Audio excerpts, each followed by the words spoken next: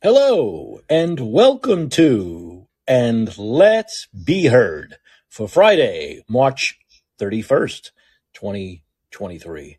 I'm Mike Kachopoli.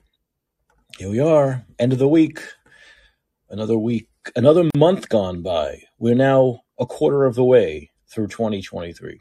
Imagine, huh? How quickly it goes? It really goes very quickly.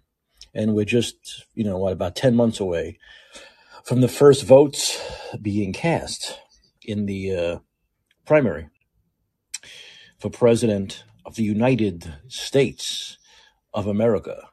So that's all going to come very quickly, very quickly.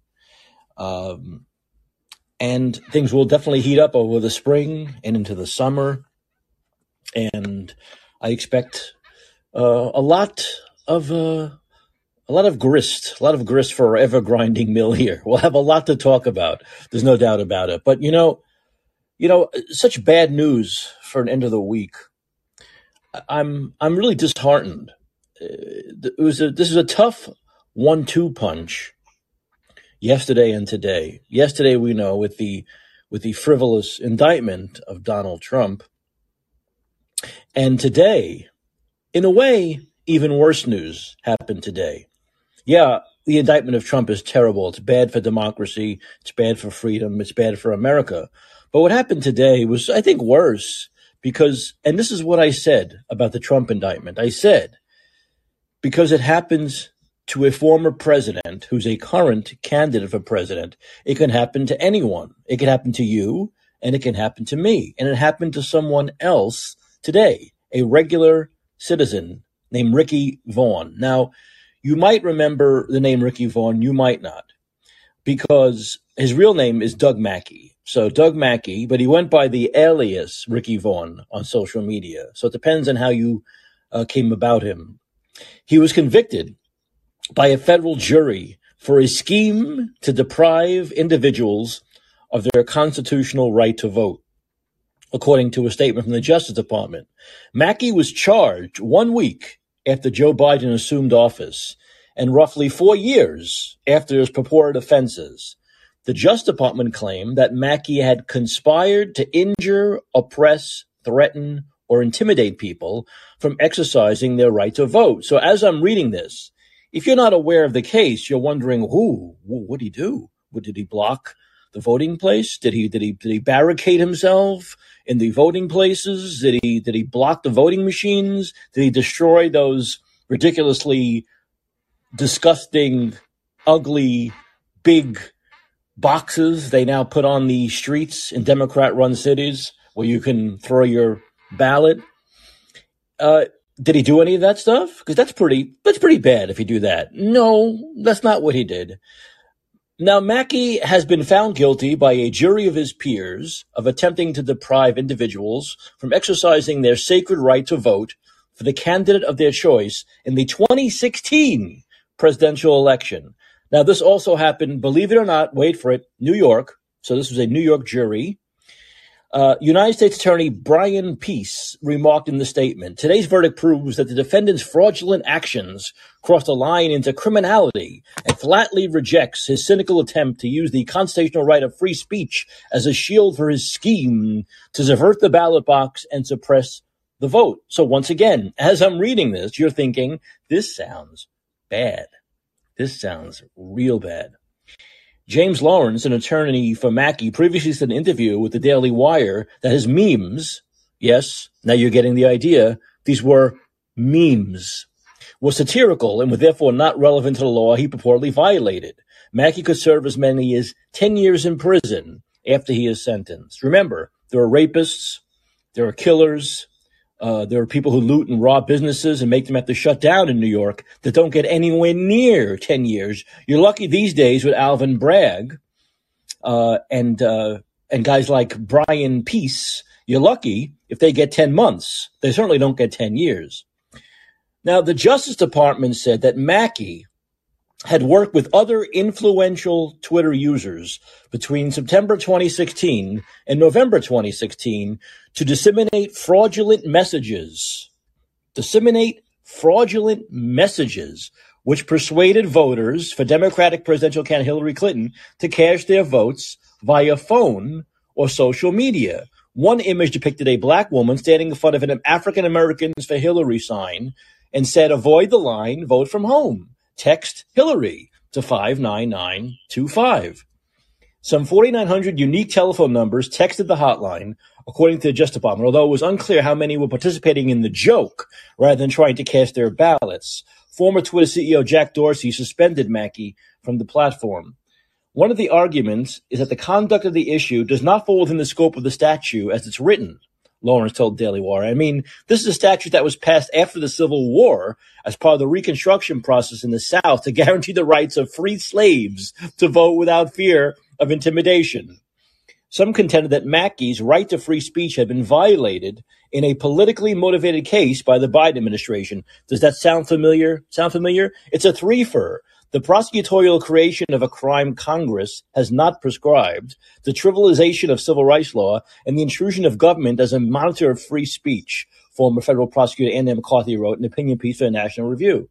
The conviction of Mackey comes one day after Alvin Bragg indicted Donald Trump and called. So once again, what this was, if you're confused, was a meme.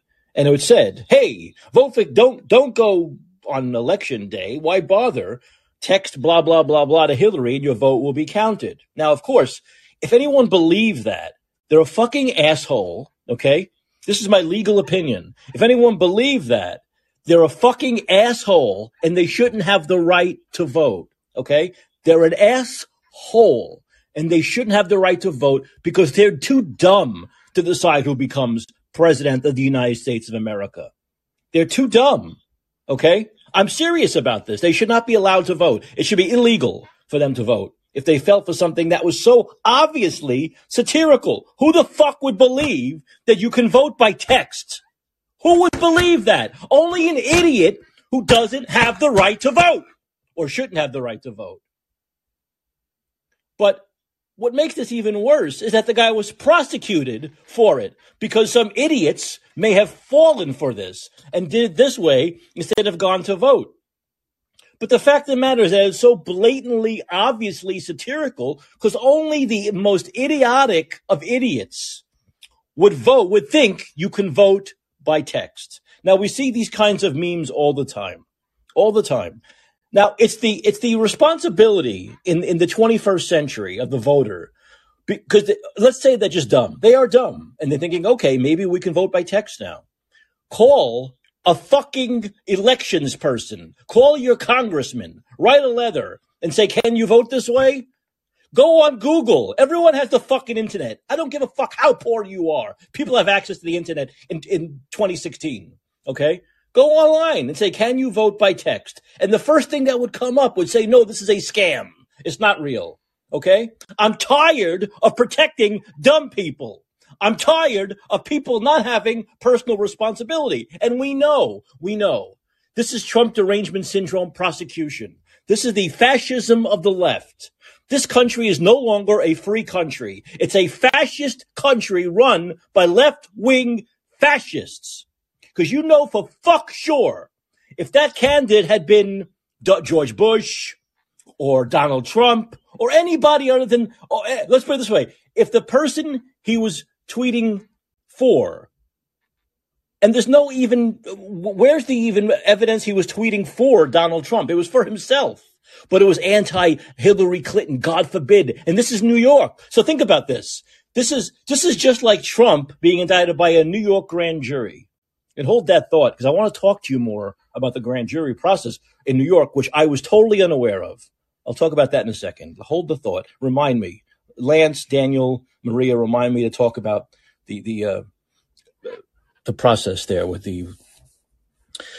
So look, but here's the thing. It's New York, and this was anti-Hillary Clinton. So of course it's all set up. Of course it's rigged against this poor kid.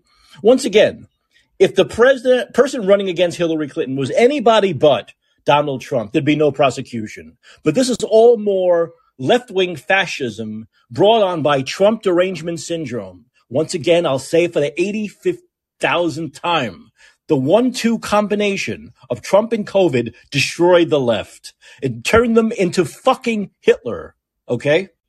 And they're getting their way now because these are New York juries. So you got New York prosecutors and New York juries. What else do you need to prosecute the right wing? What else do you need to prosecute your political enemies who do things you don't agree with? This is obviously satire. I cannot believe this guy will not win on appeal. It's obvious satire, okay? And we see memes like this all the time, right? Vote on Wednesday. Vote on Monday. Election day is March 10th now. Go vote. It's so obviously satirical, only the dumbest of the dumb would fall for it. And because the dumbest of the dumb fall for it, should not make it illegal. It should not make it not a First Amendment free speech issue. If you're that dumb, you shouldn't be able to vote. That's what should be illegal. Not a satirical meme. Okay?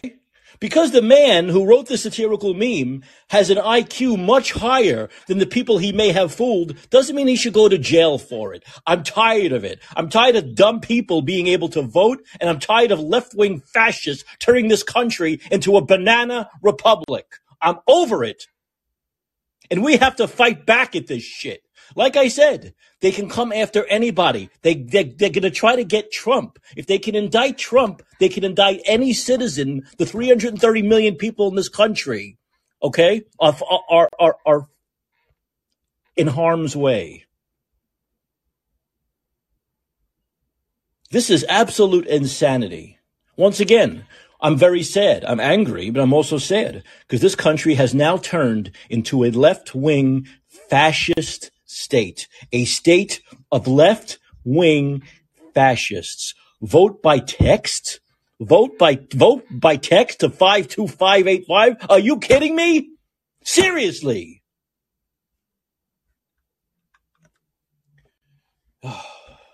Hey, Lance, you going to try to calm me down, Lance? Lance, are you there? It's hard to calm you are. Lance. You took the thought right out of my head. I was just going to say. Which one? Which thought? No, mix yourself a cocktail. Take a bath. Saturday night is my cocktail. I was literally going to say, let me talk you down, buddy. Go ahead. Right? Imagine that. Lance, of all people, Mr. ADHD at 65 is going to, right? He's going to talk. He's going to talk Mike down. Right? I mean, why you don't think I'm self-aware? I'm very sad. You think I have no self-awareness? Say again? You think I have no self-awareness? But you want to hear something funny? Yeah. I think the fact that literally the only drugs I ever did in my life at 65 are aspirin and antibiotics when I've gotten an occasional, right? And I'm walking around stores watching people that are like 10 years younger than me walking around like zombies. And I expect it from young people that are clueless who look at you like deer in the headlights just with day-to-day regular conversation. But when it's people that are supposed to be in my age group and I'm like, they're 56. I turned 66 2 days ago, and everybody my age is so fucking old. And I think it's because they're all on this like adult ADHD, whatever psych meds, and they're all zombies. Well, wait, that's a story for another day. What? No, go ahead. How old are you? 51. Oh, well, you're almost in my age group. You're almost a geezer, but I'm 66, man, and everybody my age is so much fucking, it's like there's a Dilla song. I was so much older than I'm younger than that now. I mean, man, look, 2 years ago when the pandemic, everybody got unemployed. I was working 50 hours a week at a fucking restaurant because it was a crew, just like it. There wasn't any like on days, off days. It was a small restaurant, blah, blah, blah. So I'll work circles around young people. I did a bike ride of 70 miles a few years ago, round trip, blah, blah, blah, in one swoop. What I'm saying, though, is, but on your thing about Trump and all this stuff, that's such a, here's what I think. Back to topic. I'm not so, I have a different take on this, Mike. I think Alvin Bragg is he's on the Democratic payroll, but he's also on the Trump payroll. Here's what I mean. Okay, now, right or wrong, right? You got Fox and Murdoch, and then you got CNN and MSNBC, and they are run by the Democratic fake liberals, neoliberals, right? Like you're talking about the fake left. Okay, right. Now, where do they make their biggest money, and why are they tanking now? Trump. As soon as Trump left the scene, they tanked, right or wrong. Yeah. Okay. Absolutely. So I think that what Bragg is doing is that it's like these deep state, like clever, like provocateurs, like they would have like a decent protest. All right, let's go storm it. What they're doing is they want Trump to get elected. The Democrats, I'm talking, the neo-libs. Because they don't give a fuck. You got Biden anyway. So here's what I think. Now, think about this. I'm really playing this out now. A few months ago, right, on the left, they're saying, oh, maybe we got to replace Biden. All of a sudden now, they're like, oh, no, Biden all the way. No, Biden's the guy. Even though, all right, his approval rating went from, it started to creep up to 40s, before that, normal. And then it went back down. It's now worst ever. And now they're more than ever saying Biden all day. I think that they want Trump to win. That's why they're back. The Dems I'm talking about. That's why they're backing Biden harder than ever. They're doing this bizarre, like, we're going to arrest this guy, Trump. It's so stupid. It's like, no, I say, because I didn't need what Chris Rock or whoever the fuck said it. I said this to you, I think, on one of your shows. Remember the first time it came up? I said, they better arrest him and put him in fucking jail, because if they don't, they're going to get him elected. Right? And so I think that they're all in on this. I think that the corporate Dems and the corporate, Murdoch type of the Fox, they all want Trump back. And so they're doing this on purpose, knowing it's a bogus charge, to get him, to make sure he gets elected. And that's why they're backing Biden, and they don't want a primary because they know that he's going to tank. Can you imagine Biden in a debate with Trump, who's still got his brains? Can you imagine? Because they could put him in a basement. I'll stop in 20 seconds here, right? So, right, in 2020, right, they could put Biden in the basement because of the pandemic and use it as an excuse. And I don't care how much you love or hate Trump. Okay. They begged Hillary to go to the upper Midwest where these places were still purple. She said, nah, we got it in the bag. Trump went to all these places, and these people were saying no presidential candidate ever came, Republican or Democrat ever came to our town. Say what you want about Trump.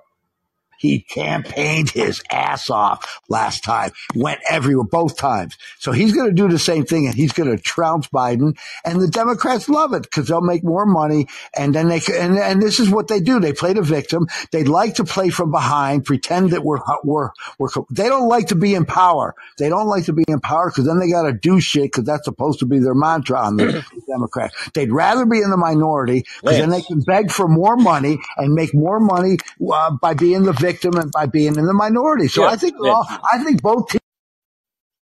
Okay. All right. Okay. I don't think that's true, but I do think you're kind of there.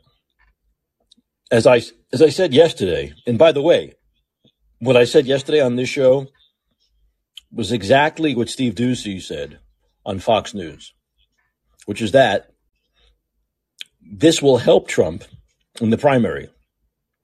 But Democrats want Trump to run the general. That's why they want Trump to run in the general. So they know this will help him in the primary, right? And it will. And they're hoping that it carries him through to the general where they know he's poisoned. He can't win. While this would help him possibly in a primary, it hurts him in a general. And you'll see that. You'll see now. You'll see the polls that start coming out now with him head to head with Biden. And he'll start to slip away. You'll see that because independents don't like drama. Independents don't like drama. That's why Trump had trouble winning independents even before all this, because they don't like drama. They don't want more drama, okay? They don't want to go back to the drama of the Trump years. And this is drama times 1,000 now. At least during the first 4, it was only 2 impeachments. It wasn't impeachments and trials and convictions and all that nonsense. Think about this. Trump could win the primary, and as he's running in the general election against Biden, he could be going to court. He could be actually he could be actually in the middle of trials as he's running for president. That is death with independents. It doesn't matter how bad Biden is. It doesn't matter how low his approval is. It doesn't matter how old he is. It doesn't matter. He'll win. He'll absolutely win. Kamala Harris would win. And of course, Gavin Newsom would kill him. So I'm telling you, this is what Democrats want. They want him to win the primary and then get kiboshed in the general. There's no doubt about it. So, I mean, you could say, you could argue with me that they're not like prosecuting him on purpose for all this, but that will be the result of all this. They might just simply prosecuting him because of Trump derangement syndrome. They always wanted to get him, and they're always trying to get him. But they'll be the best of both worlds. Maybe they'll get a conviction and they'll beat him in the general election. I mean, that's their dream. That's their wet dream. Think about Democrats. Their wet dream is to both beat Trump in a general election and get him convicted basically at the same time. Think about that. Think about what a win that would be for Democrats. Think about what a win that would be for the left-wing media. So I'm hoping, like I said yesterday, my only hope at this point is that Ron DeSantis can run a near perfect campaign. So far, so good, but he's not in yet. But my hope is that Ron DeSantis can run the perfect campaign where he whittles away at Trump's base, proving that he's the better candidate to win in November of next year. And it's all about that. And I think that's what DeSantis has to make it about. Okay? Why take a chance with someone with all this baggage and all this mishigas and all this drama, no matter how much you love him? Okay? When you got me, who doesn't have all that. Okay? That's what Ron DeSantis has to get across. That's the only way he can beat Trump now. The only way. He really has to hammer at Trump. He can't be afraid to hammer at all of his weaknesses, all this drama, all this baggage, and prove to the Republican voters that this will be death in the general election, even against someone as weak as Joe Biden. Look, the proof is in the pudding, man. In 2020, he lost to Joe Biden by 7 million votes. He lost to an already brain-addled, demented Joe Biden. In 2020, by 7 million votes, Joe Biden got the most votes for president by far ever in history, okay, against Donald Trump. Trump is poison. If he could not get independence and beat Biden in 2020 as the incumbent president, he's not going to win in 2024 with all this baggage against the incumbent. It's not going to happen. I'm telling you, it's not going to happen. So the only chance Republicans have of not having a President Biden or President Harris or President Buttigieg or President Hair Gel King is to have Ron DeSantis as the nominee. It's their only shot. Only shot. None of the other losers are going to beat Trump either. Biden either. Haley, Pence, Pompeo, all these people. They have no shot. It's Ron DeSantis or bust. Maybe those should be bumper stickers. DeSantis or bust. That's the way it's going to be. That's the way it's going to be. Although I'm going to stick. I have to stick to my original prediction. I have to stick to my original prediction of neither Biden nor Trump being the nominee of their respective party. There will be other nominees. It won't be Biden or Trump. Let's see. I'm not going to drop that prediction now. That's always been my prediction, that Biden and Trump are not going to make it to the finish line. We'll see. There's still a good shot at that. With all the stuff that's happening with Trump and with Biden's low approvals, there's still a shot at that prediction coming true. Okay? Hey, Daniel. Hey, Mike. What do you know? What do you know? It's 11:30 Pacific time and you're out walking. Yeah, I'm coming at you from Van Ness Avenue tonight. Oh God. Okay. All right. You mean Van Ness? Yeah. Let Van me know Ness. if the background noise gets too intolerable. All right, it's fine. Yeah. Vote from the convenience of your own home for Hillary Clinton, and express your true emotions about Donald Trump with my new product, the Trump Voodoo Doll. This case with Mackey is going to be thrown out if he appeals it. Obviously, there is. I'm not a lawyer and I don't play one on TV, but I understand that throughout the law there is a principle called the reasonable man, and no reasonable man or woman is going to think that that meme was anything but satire and a joke, and the case is going to be thrown out. The fact that some judge sat over this thing and didn't throw it out from the beginning is just appalling. And it just speaks, as you have said, to the politicalization of our judicial system over the last few years. Not that it hasn't been political in the past, but it's political on steroids. So Well, can he get an appeal somewhere other than New York? Because you're a dead duck if you're a Republican in New York. You're not getting a fair jury. You're not getting a fair judge. It's not happening. Yeah, I don't know what appellate court it would go to at this stage.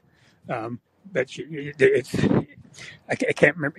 I don't. How many appellate courts are there? Was there like 11 or something? I can't remember. That, yeah.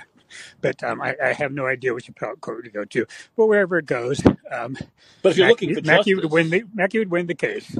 If you're looking for justice, New York is not the place. If you're looking for actual justice, we now know that New York is not the place for it. Yeah, it's insane. It's definitely crazy. They just committed themselves, 6 years ago, to getting Trump at all cost, and they just can't seem to pull out at this point. They just can't. I mean, they're in a tailspin, I think, whether they realize it or not, with this zealousness of attacking Trump. I mean, what have they've from the beginning? And some of the stuff I actually, like I've said in the past, for just because of my political leanings, I've played along with it. Played along with the rhetoric about Trump. But all along I knew it was BS. But so you just got this crazy out of hand rhetoric that's been going on forever, and these people committed from the beginning, getting him at all costs, and every single thing that they've tried, whether it was Russia, whether it was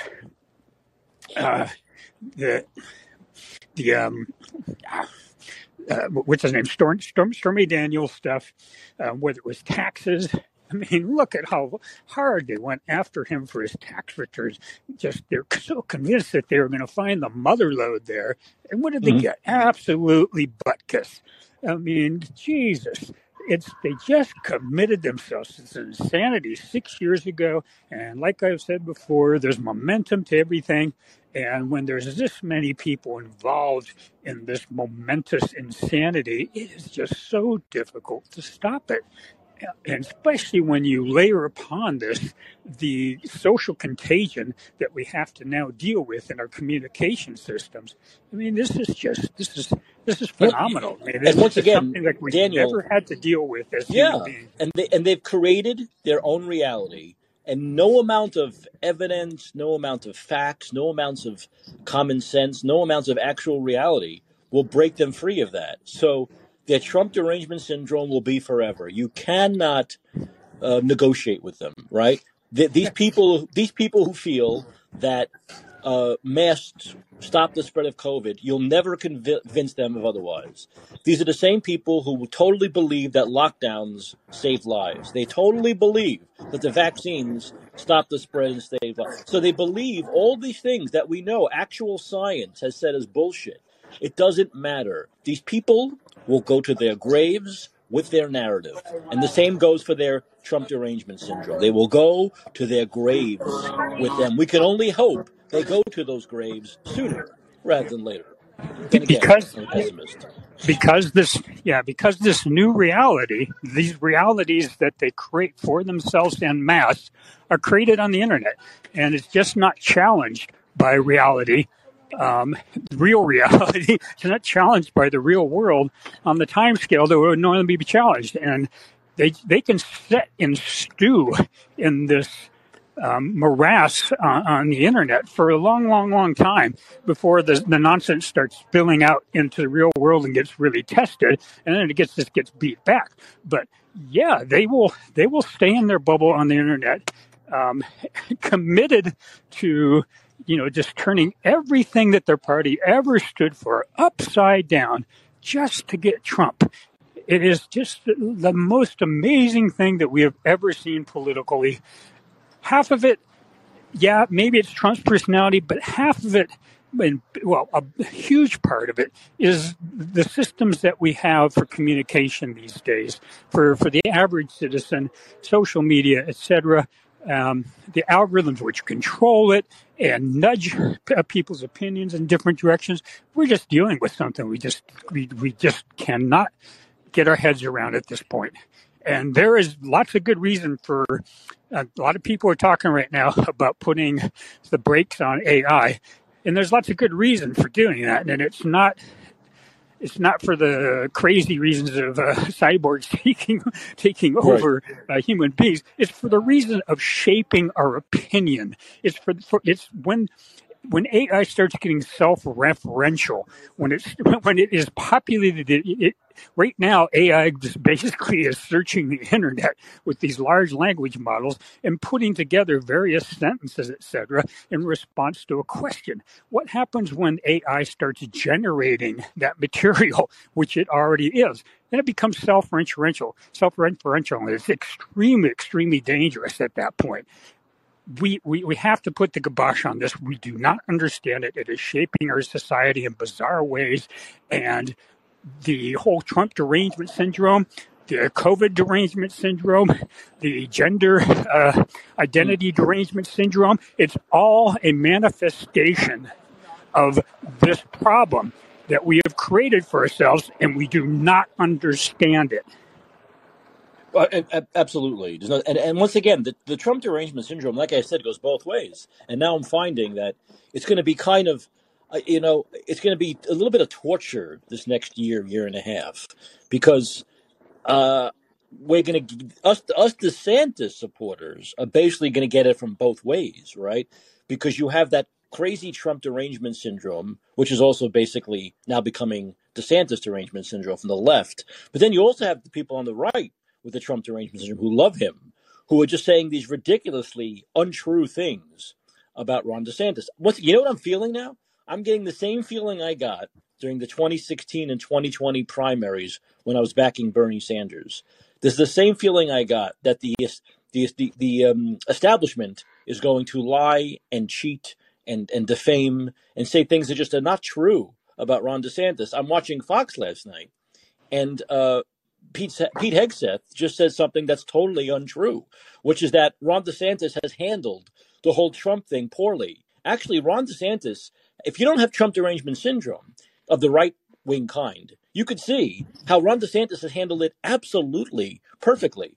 And the new argument, the new problem that the Trump supporters have is that Ron DeSantis' statement regarding the arrest was not strong enough. How much stronger could he have been to said, as the governor of Florida, I will not participate in any extradition efforts for this bogus charge? How much stronger does he have to be? Only if you have Trump derangement syndrome of the right-wing kind can you actually say that statement is too weak. And do you know why they think it was weak?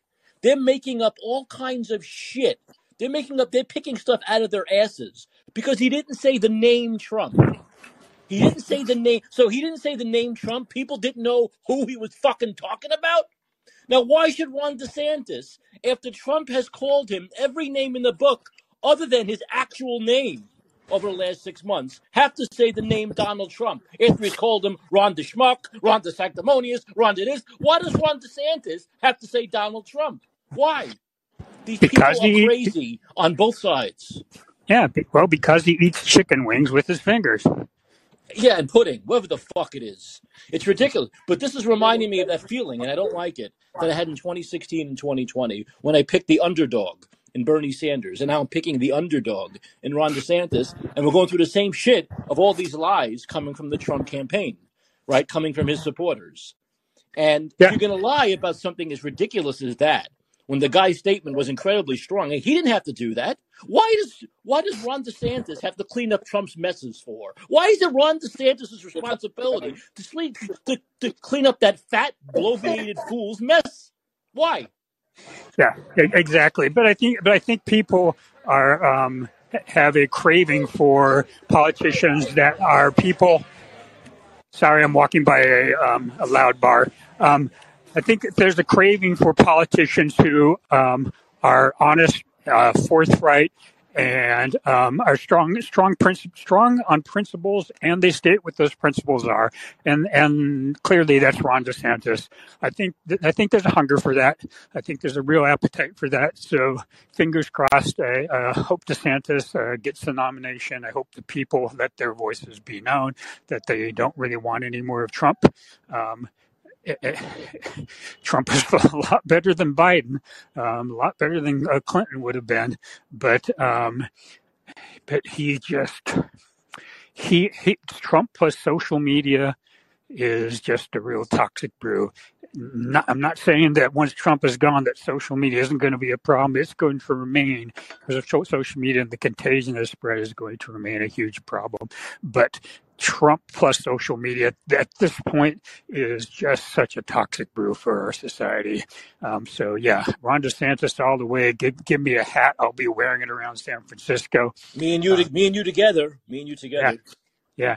What I want to know is, Daniel, is when that happens and the hat comes out and you wear it around, because people should understand that this guy Daniel, he walks like 15 miles a day. So I want to know from you the kind of reactions you're getting. I want you to record the kind of reactions you're getting walking around San Francisco with a Ron DeSantis hat all summer long. Yeah. Well, yeah. I look awful in hats, so of any kind. So I'll get that look. Well, no, you look. But at 66, I'm not doing too bad. I set a new pull-up record today, or chin-up record today. 34, buddy. Hey, pretty good. I'm going for 40 by my 66th birthday, which will be in 3.5 months. It's on July 17th, and you know what? I just realized today that the calendar emoji that is on iPhones is my birthday, July 17th. Isn't that weird? Wow. What are the chances of that? Exactly. No, that's great. Hey, watch out. You know what's coming out tomorrow. Tomorrow is April Fool's Day. So don't believe a word anyone says tomorrow. Yeah. Thanks for the warning. It's good that it's on a Saturday. When it's on a work day, it can be miserable. Yeah, exactly. And you know what they would do to you at Berkeley? They say that masks were mandated again. Oh, yeah. Well, almost every single day, I get emails from the COVID response center at UC Berkeley with COVID exposure notifications. Somebody has tested positive again for the 1 millionth time. Yeah, well, we know. I mean, Ian Miller put out another one of his great graphs and charts. And if you haven't read Ian Miller's book, Unmasked, you should. It's on Amazon. It's great, showing how worthless and useless masks were. But Ian put up that chart again, and I think you shared it on Facebook, which showed that Florida and California had basically the exact same arc of the COVID. In fact, Florida did a little bit better. Florida being the second oldest state, where California, I believe, is the second youngest state. Florida actually did slightly better without the mandates, without the lockdowns, without the masking, without the forced vaccinations. As we know, everything Gavin Newsom did was shit. He can shove all of his mandates, you know where. Yeah, it was age-adjusted reported or age-adjusted deaths attributed to COVID, and we all know what that means. But yes, Florida did a tiny bit better. It's imperceptible, but then that's the point. After all of that shutting our economy down, locking people in their homes, out of their businesses, locking kids out of their education, locking people out of their out of health care, their preventative health care, locking people out of just out of life in general. I mean, who saw a concert during that time? Who went to see any live music? Who even went into a theater? Maybe destroying our society for 2 years plus. And what did it get them? Absolutely zero. LA County is ending their COVID emergency finally today. They ended it today. Once again, It did Same all of thing that there. stuff. Yeah, it did absolutely no good and just tons of harm, destroying the city. And they're finally ending it. What are we talking about? 3 years and 1 month later now? Incredible. Yeah, Incredible. and then the virtue signaling left. And by the way, how do these people decide what they're going to virtue signal on? Because everything that they virtue signal on has a really, really, really dark side of it. And so who sits around and decides, hey, this is going to be our new virtue signal for on the left? I mean, I'd really like to have some idea of the dynamics of who and how the latest virtue signals for the left are decided upon. It's really interesting.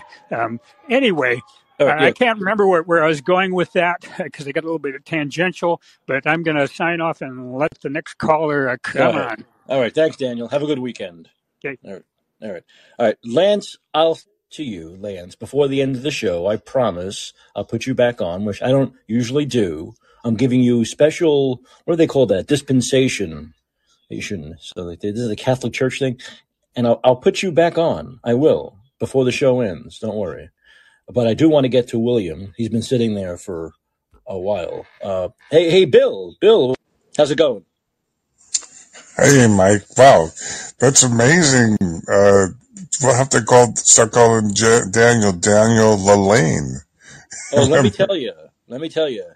He is amazing. I don't look. His head's big enough as it is. We don't want to get into Okay, yeah, but people like to say this thing, which I think is insulting. Well, for your age, you look good. For your age, that's so insulting. It's like a backhanded compliment. Daniel is actually in good shape for any age. Daniel, if he were 30, he'd be in good shape. But yeah, he works out a lot. What I want to know when he Outdoors. starts pulling a boat behind his back with his hands tied behind his back, doing the flipper kick, then he gets to the shore and he does what does Jack LaLanne do? Some 1,000 sit-ups and put-ups at 81 or something, 80 years old. Yeah, exactly. As he gets older, he wants to do more when most people do less. It was unbelievable. The guy was a phenom, Yeah, it's like a Houdini or something. Yeah. It's crazy. Yeah. Daniel said his head just exploded. I'm majorly impressed. Pushing 40 pull-ups. That's amazing. That's pretty good. Yeah. I'm just trying to get myself out of bed on 2 canes and get to the bathroom and back before I soil my pants. I know. When I look for, I haven't had a new apartment. I've been in my current apartment for like 6 years. But when I look for a new apartment now, I want either a ensuite bathroom. It's got to be very close to the bed, or if not, it can't be too far out in the hallway. I don't want to have to walk like for 30 seconds to get to the restroom in the middle of the night. It's got to be very close. It's got to be very close. Yeah. I'm telling you, man. I'm learning. Oh boy. It's like I'm strengthening my butt cheeks. That's all I can say. Squeezing hard.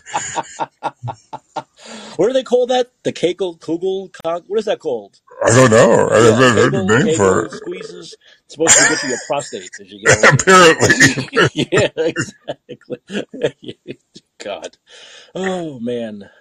Well, we need to laugh. We need a little levity with this insanity. That's just unbelievable. I know. I'm very upset and angry, everything. It's just like, we're all targets now, Bill. I mean, you've been a target for a long time. You know that. But everyone is a target now with this new age of fascist lefties who just want to basically put anyone who disagree. It would be bad enough if they just stuck to canceling people and blocking people, but they don't even they want to go the extra mile and put us in jail. Yeah, I know. It's beyond comprehension. I don't know what to say about it all, other than it just spanks of nightmarish Orwellian, scenarios. Sorry. I want to say 2 things while you're on with me before I forget, because I have a lot on my plate here tonight. Did you see what Pelosi said? The comment she put out? No. That Trump has the right to prove his innocence. She doesn't even know the legal system. She doesn't know you're innocent until proven guilty here. She put out a tweet saying he has his right now to prove his innocence in court. Nancy, maybe no one told you, but the way this country works, the United States of America, they have to prove your guilt You don't have to prove your Exactly. innocence. This is coming from the speaker, the former Speaker of the House. Send her to the fucking old age home. Yeah, I know. Where's David DePop when you need him? Oy. Well, I want to say things have gotten so upside down and flipped around where they're talking about misinformation, disinformation, restrictions on free speech as being somehow mandated, even from the World Economic Forum UN level. I mean, it's just shocking when it comes to healthcare, even especially. I don't know. I grew up being told, get as many opinions as you can. And finally, Europe, it's up to you to make the choice, whether you want to even go totally holistic or osteopathic or, any, what you might call conventional or, any way you want. It's your body. It's just absolute madness. Mm-hmm. Thank God that, I can't say enough about, let me rephrase that. I don't know enough about Ron DeSantis' overall politics, but I can say I am in agreement with his position on, masks and mandates and COVID and actually he said he was going to develop a misinformation, disinformation board to fight the CDC. Yep, he is. Absolutely. So, but I think when you say I don't know about a lot of other stuff, and a lot of people don't know about a lot of stuff, I think what that shows to me, I'm a sane thinking person, is that he has an anti-authoritarian streak. In other words, more of a live and let live belief, more of a libertarian belief. And he knows how to assess the situation, looking at facts and science, and not just jumping to conclusions based on fear and hysteria. I think those are good traits for the President of the United States, as it will extend across a myriad of issues. You see? Give us an idea into this thought process. Right. Yeah, like I said, I just have to see. I can't comment on his other fiscal policies or any of the policies in the state just because I haven't looked into it. But if it's anything like his COVID policies and Joseph Ladapo as a Surgeon General, if he surrounds himself with people like that, I'm all for it. Right. Yeah. So, and I know it's a big stretch for people. We have Maria in the audience. Hi, kudos, Maria. She's still with us, I think, and it's always a pleasure she has a new, thing she's doing, a music, call-in where she picks different themes and it brings a lot of joy and, which, God, it's been years since I've sung karaoke even. Wait a minute. You just got me Maria. I've just met a girl named Maria. There she is. She's still with us. She's still listening. Are we doing? Is there a karaoke on call-in? That's a great idea. Maria does her and Sin do. I'm not even sure which nights, Maria. Maybe she can call in and tell us. We'll put it in the call in or put it in the chat. Yeah. That's great though. Yeah. She's great. She does these. She'll pick a theme, a music theme, and then do a show, and then she encourages me to sing along, even though I forgot most of the words since it's been 3 years plus because I haven't been out even prior to that with my disability since I've done any karaoke. Have you given the old razzle dazzle? I didn't know. I'm gonna. You know what? This is how my mind is now. I'm 62, and it's so full of cobwebs and marbles. You know what I mean? Well, I know how you feel. I really do. But mostly all the insanity that I'm trying to keep up with. You know what I mean? On all these relevant issues that I've run out of. A lot going on. So my whatever's left up there in computer space has been overloaded. I can't remember lyrics anymore. I got to go back and refresh. Yeah, right. Literally, of course. The razzle dazzle. We can give her a little A little Razzle Dazzle. I don't even remember the second and third lyric. I got to relearn that song. It's been so long since I sang that one. But she prefers The Sound of Music. How do you solve a problem, Maria? Okay, so The Sound of Music is great also. Is she responding? Yeah, The Sound of Music is terrific. Yeah. Well, that gives me. I told her, I said, send me a list in my DMs so I can start practicing. And she's, so I could, because it'd be fun then. And in fact, maybe we can get on a list and build that up where it'd be fun to sing with you, Mike. We do some show tunes at some point. Why not? What the heck?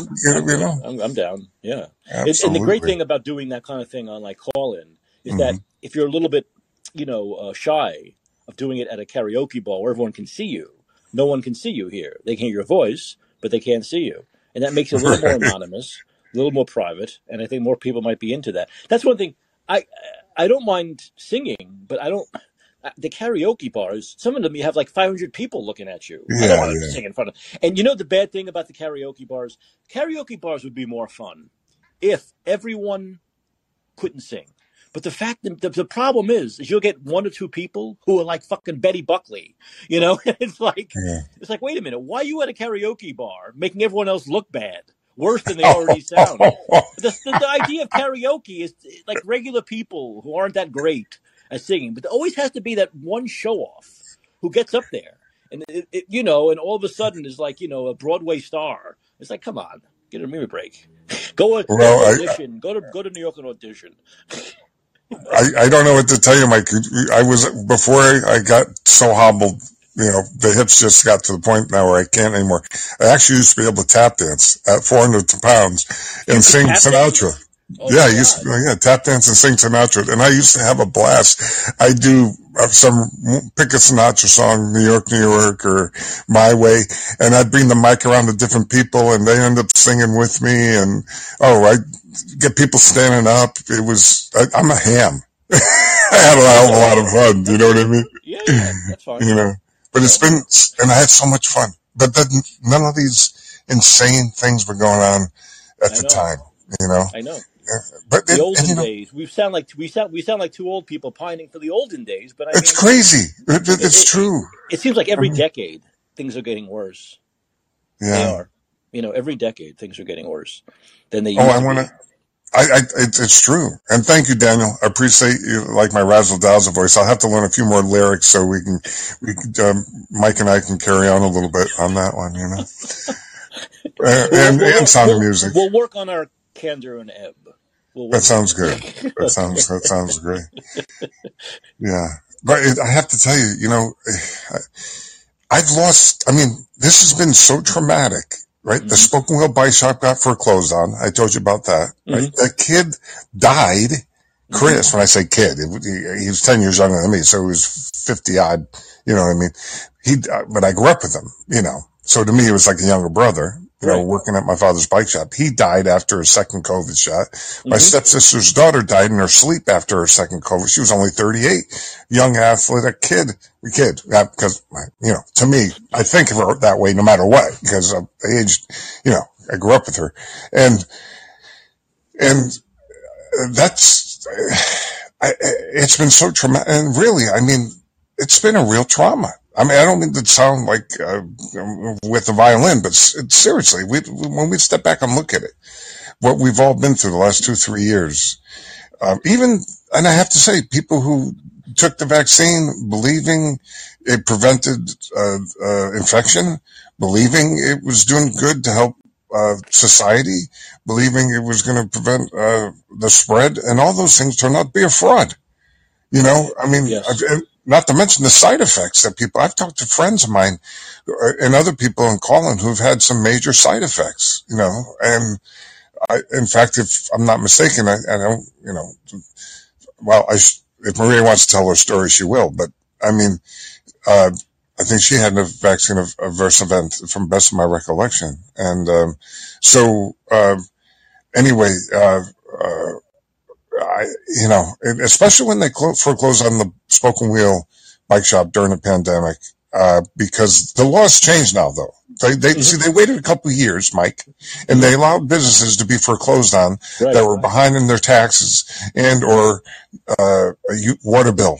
And then after about 2.5 years into it, going back about 4 or 5 months ago, they changed it. Now they changed that law, but it's non-retroactive. So too late. In other words, all those businesses that were teetering, you follow? Yeah. Because of, for many reasons, outsourcing, manufacturing overseas, mass internet sales. You know what I mean? Look at the small little businesses, how they've first, the small businesses suffered to box stores. Yep. You know what I mean? Then it was then even the box stores, like Sports Authority, shut down in our area because of the mass internet sales. Yes. You know what I mean? And then you're hanging on with the best you can after 50 years. And then you have supply chain shortages and demand drops. And then that's the nail in the coffin. Mm-hmm. And it was ruthless. Right. Yeah. Absolutely. Ruthless. Yeah. And that's what we're seeing now, obviously, and we've seen this for a while, is all these businesses are now, some of them were able to hang on because of the money, the temporary money that was given to them, but that wasn't enough, and now they're closing. So what we're going to see in the next 5 years, I think this decade is going to be known as the decade of the destruction of the small business, and unfortunately, maybe even worse, the decade of died suddenly. All these young people dying suddenly. Oh, I know. So Mike, it's scary. Yeah. It's scary. Two things. You brought up something. You reminded me when we were talking, I believe it was last night, and you said, Bill, I know people who can't get the permits to open a small business. It's so prohibitive, the cost, the process. Right. Well, it's designed that way, Mike, because they want to continue to suck everything upward. No trickle down. Forget about that. They want to continue to suck it all upward. And this is part of the process, where it becomes prohibitive on the cost and process to try and open a small business even, let alone, run a profit. You know what I mean? And that's all by design. None of that's by accident. You know what I mean? And then it gives people fewer and fewer places to go out and be social and have a healthy interaction with one another and express different opinions. Because this is all about, on some level, not only a restriction on the rights to bear arms and advocacy for bearing arms, but also free speech, literally, through mass media, call it the internet, through the courts, through, you name it. I mean, they're just ratcheting it, to where even doctors in Canada were run through, psychiatry was weaponized. Mm-hmm. I don't know if I sent you those articles, Dr. Bregan and the Children's Health Defense Fund, and how that was happening in Canada. And even, which state was it? I'm having a moment here where there was a law passed along those lines, even more recently. And I know the international health regulations are, and the World Economic Forum and the UN, and they're all coming from that place still as we go forward. You know what I mean? Yes. Which is what? I mean, it's the bird flu next. It's like the bird flu. Oh, it suddenly learned to jump to mammals, and now we all have to worry about, they killed tens of millions of birds based on a PCR bird flu test. Did you know that? Yeah, no, I know. No, it's absolute insanity. It is insanity. It is. This is where we are, and I don't. They're digging in. Maybe the real insanity. Look at how they're digging in. I mean, look at this insanity with the Nashville shooter. The person who, and I'll get to this. I'll get to this story in a second. But the person who did the killing was transgender, and it's the transgender community who's turned this into looking like it's an attack on the transgender community, not on Christians. Right, of course. This is a transgender person who killed 6 Christians in a Christian school, right? Yet the transgender community is trying to make it look like this is an attack. I mean, this is how insane we are. Instead of people saying, you're crazy, fuck off. You're crazy. I'm normal, you fuck off. They just give them this. They're such pussies, the left, that in the media is that they make it look like they have a point. And then some transgender organization had put out a tweet about a week or two ago, something about how it was a violent tweet. It sounded violent. It was in other words, if it came from a Trump supporter, the left would say it's domestic terrorism. It was like, we're going to fight. Oh, we're going to get vengeance. This is what this tweet from this big transgender organization said. We're going to get vengeance. And then a week later, this happens. So then people come back and say, look, you're using these very violent, incendiary words. And they said, no, that's not what it means. You people know what it means. It means we're just going to fight. Don't try to marginalize us and destroy. So they went on the offensive because they know they can, because everyone's going to be scared of their offense, instead of just saying, go fuck yourself. This is what we need to do. Right? I think Daniel's been talking about this. We'll just say, no, go fuck yourself and shut up. We're not going to take your crap anymore. But they know that they can go on the offensive, and the pussy with the left and the media will not call them on it. Will not call them on it. When you know, if a Trump supporter put out anything with that kind of language in it, and then something happened a week later, like a shooting by a Trump supporter, you know for sure the left would say, look at the violence they're causing. They're domestic terrorists. Arrest all of them. But because a transgender organization did it, it's okay. They didn't mean anything bad. You see? That's the double standard that has to end. It just has to end, Bill. Yeah, I agree. You know? Yeah, How about nobody use language like that? Right? Why do you have to use language like that? Vengeance, vendetta. Just fucking write flowery stuff, unicorn stuff about how great transgender people are. Who cares? Right? You know, I don't care if you're an adult and you decide to mutilate yourself, that you have bodily autonomy, even though those same people don't think I had it when it comes to the COVID poison, right? The vaccine poison. That I don't have bodily autonomy for that. But they believe they have bodily autonomy when it comes to cutting their own genitals off. I don't care if they do it, but don't you dare tell me that children have the right to do that. Okay? That children should be allowed to do that when they're 12 years old, 13 years old. Because that's where the line is drawn. I have to say, let me get this out. It's a little tough. Go ahead. Yeah. I'm a survivor of incest. Okay. Yeah. So both parents. And I am heterosexual, right? Mm-hmm. Period. But I went through a phase of what was called dissociative identity disorder, which used to be known as multiple personality disorder. And I was in and out of psych wards. I mean, I was suicidal twice. I've been through it. You know what I mean?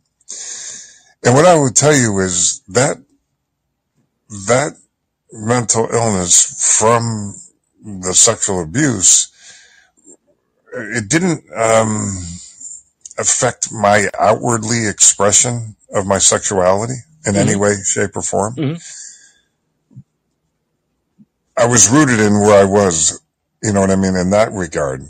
Yeah. But the emotional turmoil I experienced was, you can only imagine. You know what I mean? And it's called complex post-traumatic stress disorder, hyperarousal states of, I don't want to get too graphic here, but let's just say flashbacks, body memories, nightmares, et cetera, right? And so that, according to statistics, 1/3 of every woman by the time she's 20 has experienced some type of sexual assault. Yes. That's according to the rape crisis centers, right? And 1/6 of men. Okay. Now, what the real numbers are, we don't know, because we know that sexual abuse is one of the most, the least reported crime. You see what I mean? So that's,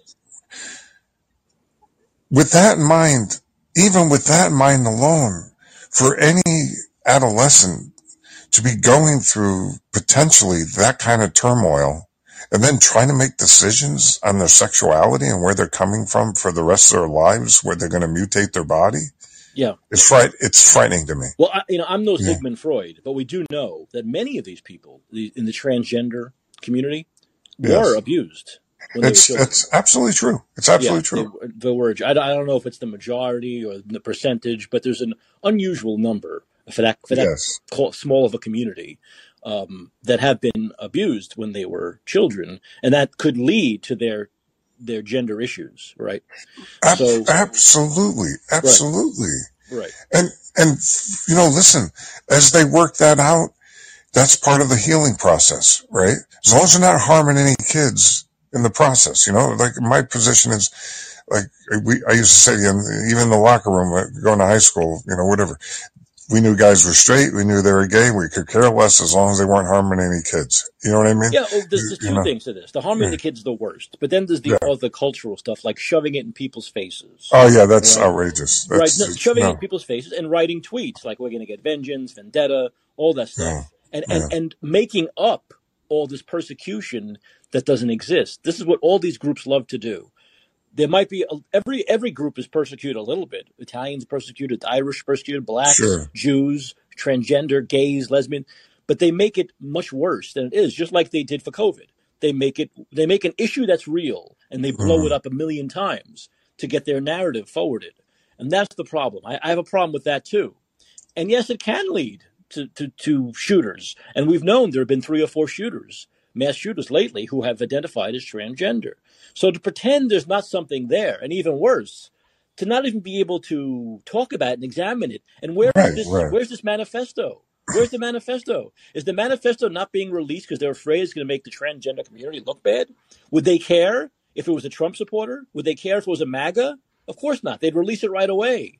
So these double standards that hurt society are the problem here, Yeah, Maria made a good comment regarding sex trafficking, how badly harmful that is, and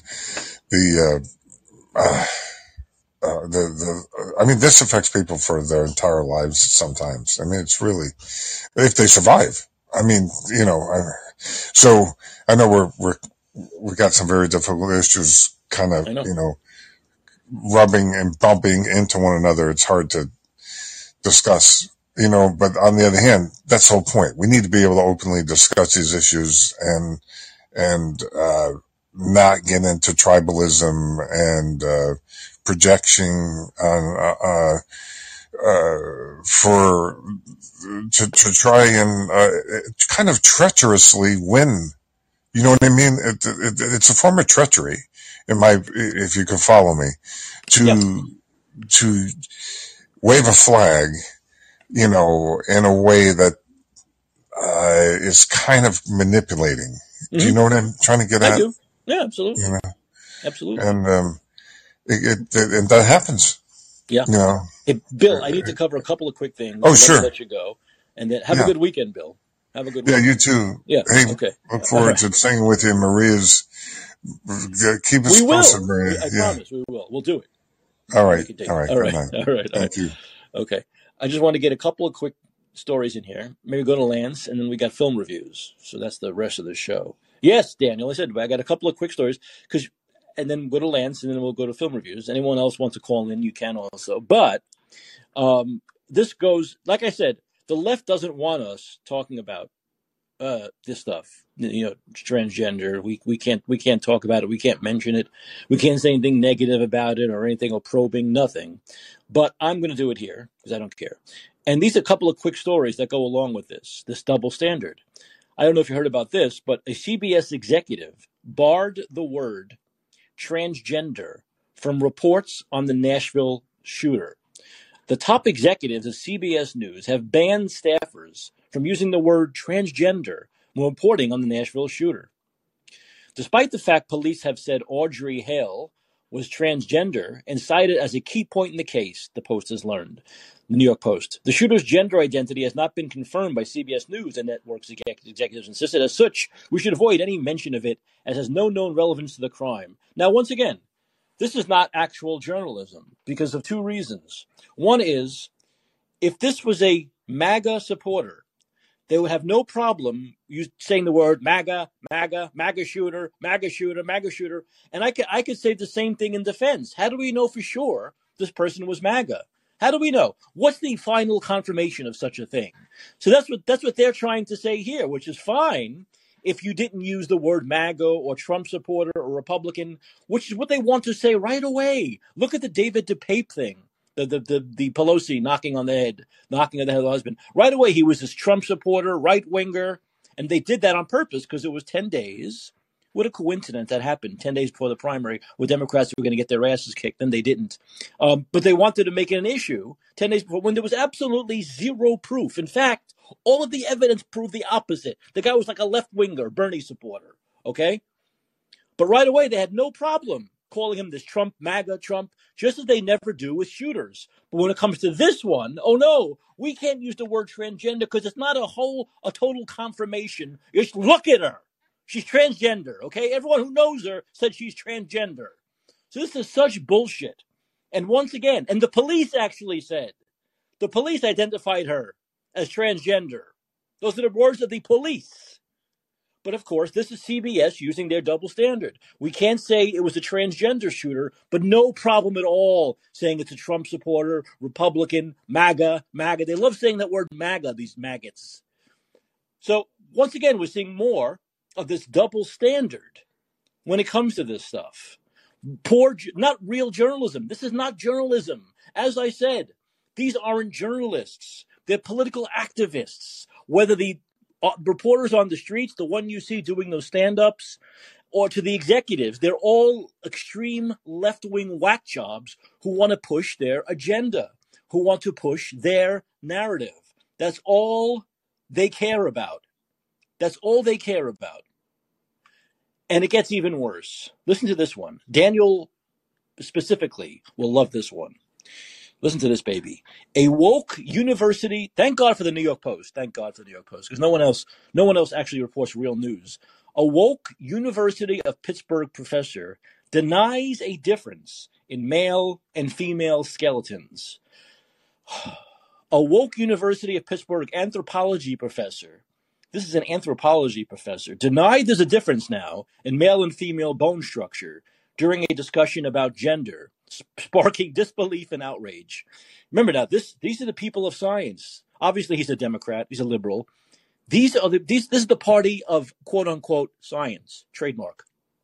If you were to dig up a human, two humans, 100 years from now, both a man and a woman, could you tell the difference strictly off bones? Said student Riley Gaines. No, Professor Gabby Yearwood replies. The response sparked appalled laughter from students, including Gaines, who describes herself on Twitter as University of Kentucky swimmer who believes there are only two sexes. Oh, let's give a round of applause. Who's the name again? Gaines. Oh, look at I love it. Good job. Imagine, this gives me hope for the future. This is a young person who believes there are two sexes. Oh, I love it. I love it. Riley Gaines, you get a million thumbs up. Okay, not exactly a million, but close. The responsible Year would then insist that he's the expert in the room. So this is Fauci. I'm science. I'm anthropology. Have any of you been to anthropological sites? Who is this? Who's Indiana Jones? Have any of you studied biological anthropology? I'm just saying, I've got over 150 years of data. So I'm curious as to why I'm being laughed at. Wait a minute, Daniel, you'll love this. I have PhD, he wrote. He said, I have a PhD. Oh, okay. Professor Gabby Yearwood denied this difference in male and female bone structure during a discussion about gender, sparking we got this array. This is how far removed the left is from reality that they must deny basic scientific facts to the Independent Women's Forum, a nonprofit focused on economic policy issues. When the self-proclaimed expert in the room is offended that his assertion that males and females don't have distinct scale differences is laughable, one might wonder what students studying anthropology studying there are being taught by their professors, the group added. And there's actually a photo of the students putting their palms in their faces and cracking up. There's a photo of this. They're all laughing like crazy. The response led to laughter. The professor should resign immediately, said Dr. Alicia Eli Moore. While another critic blasted back to school for that professor, archaeologists rely heavily on pelvis shape to determine the sex of a skeleton, along with the general assumption that larger traits are male, including skulls and sizable areas where muscles attached to the bone. But archaeologists have made mistakes in overlooking intersex individuals, along with small-statured men or large-statured women. So this is the whole thing. This is the sickness. Now, why? What's the narrative that this guy wants to promote? Okay, why be so ridiculous? Because he wants to create an alternate reality where men are not more powerful and stronger than women. That's what he wants. His narrative now is that men, it's anti-woke to say that the structure of a man's skeleton is bigger, therefore inferring stronger and more powerful than a woman, which is, of course, would be the narrative he'd want to destroy, the idea that biological males who become women should be able to dominate women in women's sport. This guy would believe it because he'd say, well, their bone structures are all the same. If they're a biological male or a biological woman, their bone structures are the same. This is the reality that he wants to create. Do you see? Do you see what a sick world we're in? And this is not a new doctor. This is not a 20-year-old student. This is a guy who's been around for decades in this business and says, I'm a PhD. I've gone to archaeological sites. I have 100 years of data. What they simply want to do is change reality. They want to change history, and they want to change reality. They want this alternate reality that, as I said before, in a normal world not too long ago would be considered insanity. These people would be considered insane, and they'd be put away, right, until they come into the real world. So they give it enough drugs where they snap out of it and come into the real world. So they want to create their own realities, you see. That's what they want. They want to create their own realities. And I, for one, am not going to accept that. I'm not going to dive into their insanity and become insane also. I'm going to consistently point out how bat crap crazy these people are. Crazy. And I'm glad it gives me a little bit, in a deep blue city like Pittsburgh, that these students laughed at him and said he should go away forever. Okay? It gives me a little bit of hope. A little bit of hope. Not a lot of hope. I don't want to. Oh, by the way, before I go to Lance, I did want to, once again, nobody reminded me. Very bad. I can't give thumbs down, though. Okay, the grand jury, something I didn't know. Maybe you guys knew this. Did you know that, at least in New York, I don't know if it's like this everywhere, a grand jury consists of 23 people, okay? 23 people. And all you need to get an indictment is 12 of them to vote for indictment. So the vote can be 12 to 11 for indictment, and you're indicted. How insane is that? What chance did Trump have in New York of not getting at least 12 of 23 people to say he should be indicted? Did anyone else know that? I knew it wasn't unanimous, like in a regular jury, but 12 to 11 and you're indicted. This is why they say a prosecutor can indict a ham sandwich. On top of that, on top of only needing 12 of 23 to vote for indictment, it's all prosecutorial, as we know. There's no defense. It's all the prosecutor's side, right? It's all the prosecution side. So the defense doesn't get a chance to say anything. On top of that, a 12-11 vote is good enough. I mean, I'm not a legal expert. Why is this system this way? I don't get it. Why should it be so easy to get an indictment? Why? The court system is very expensive. It costs the taxpayers a lot of money, all right? And what we find from a lot of these prosecutors, like Alvin Bragg, is they have this terrible record, where 70% they lose, 80% of their cases they lose. So all this money is being wasted because it's so easy to get an indictment, and the majority of the time they're indicting someone who's innocent, who's found not guilty. The system has to change. Once again, I'm not a legal expert, but I have common sense, or as we like to say on this show, uncommon sense, and this needs to change. It cannot be so easy to get an indictment. Hey, Lance, are you still with us? Lance? Lance? Lance, are you there? Hello, Lance. Hello, Lance. I've seen Lance. He's sitting there. He wants to come back in. He complains that I cut him off too quickly. And he's been in the chat all night long. And yet look, now he's, Lance, are you there? Is that you, Lance? We'll give you another shot. Lance. Hello. Hey. Yeah, I was glitching. Did you go to get a libation? Did you go to get a libation? Did I go to get a libation? Oh. Oh, okay. A fourth libation. I'm on my fourth Yingling 12 ouncer. Oh, it's getting to that time of night. And my third bowl. It's getting to that time of night. Hey, Lance, you got it pretty good. No, not really. Did you know? Did you know that about the jury system? Yeah. You did? Yeah, that's why this is you done the ham sandwich, all that. Okay, go ahead. All right. But well, okay. Now, what's interesting? I get along great, right? With, well, frankly, radical lesbian feminists. I get along. I've always got along great with them. Now, I think that a little bit that we've talked here and there. I don't think you think of me as much as I like quiche. It's really yummy. I'm not a quiche eating Alan Alda type, right? You could see that I'm kind of like a red blooded American, fairly, I mean, I'm a pussycat, but I'm aggressive minded male, right? Whatever, dominant personality or whatever. Dominant. Like you, Go ahead. right? All right. Okay, fine. I'm not alpha, but I'm not beta. You see what I mean? I don't want to follow her lead. I'm just right there in the middle, and I'm going to say, fuck everybody. I'm Socrates. I'll make Rick Hemlock at another time. My point, though, is, so what you're talking about, though, is that the feminist movement, as much of a feminist as I am, I'm on the, who Camille Paglia is? Yes. I love her. Okay. I think she's great. All right. I disagree with her a lot, but I think she's wonderful. Whatever comes out of her mouth or whatever she puts on the page comes out of her thoughts that she's gleaned because she's way smarter than me, like she's a real intellectual. I'm just intelligent who has, some logic. Okay. But what I'm saying is the whole feminist movement, there's a through line of absolute misogyny. So a lot of feminism is because they hate women and they hate womanhood.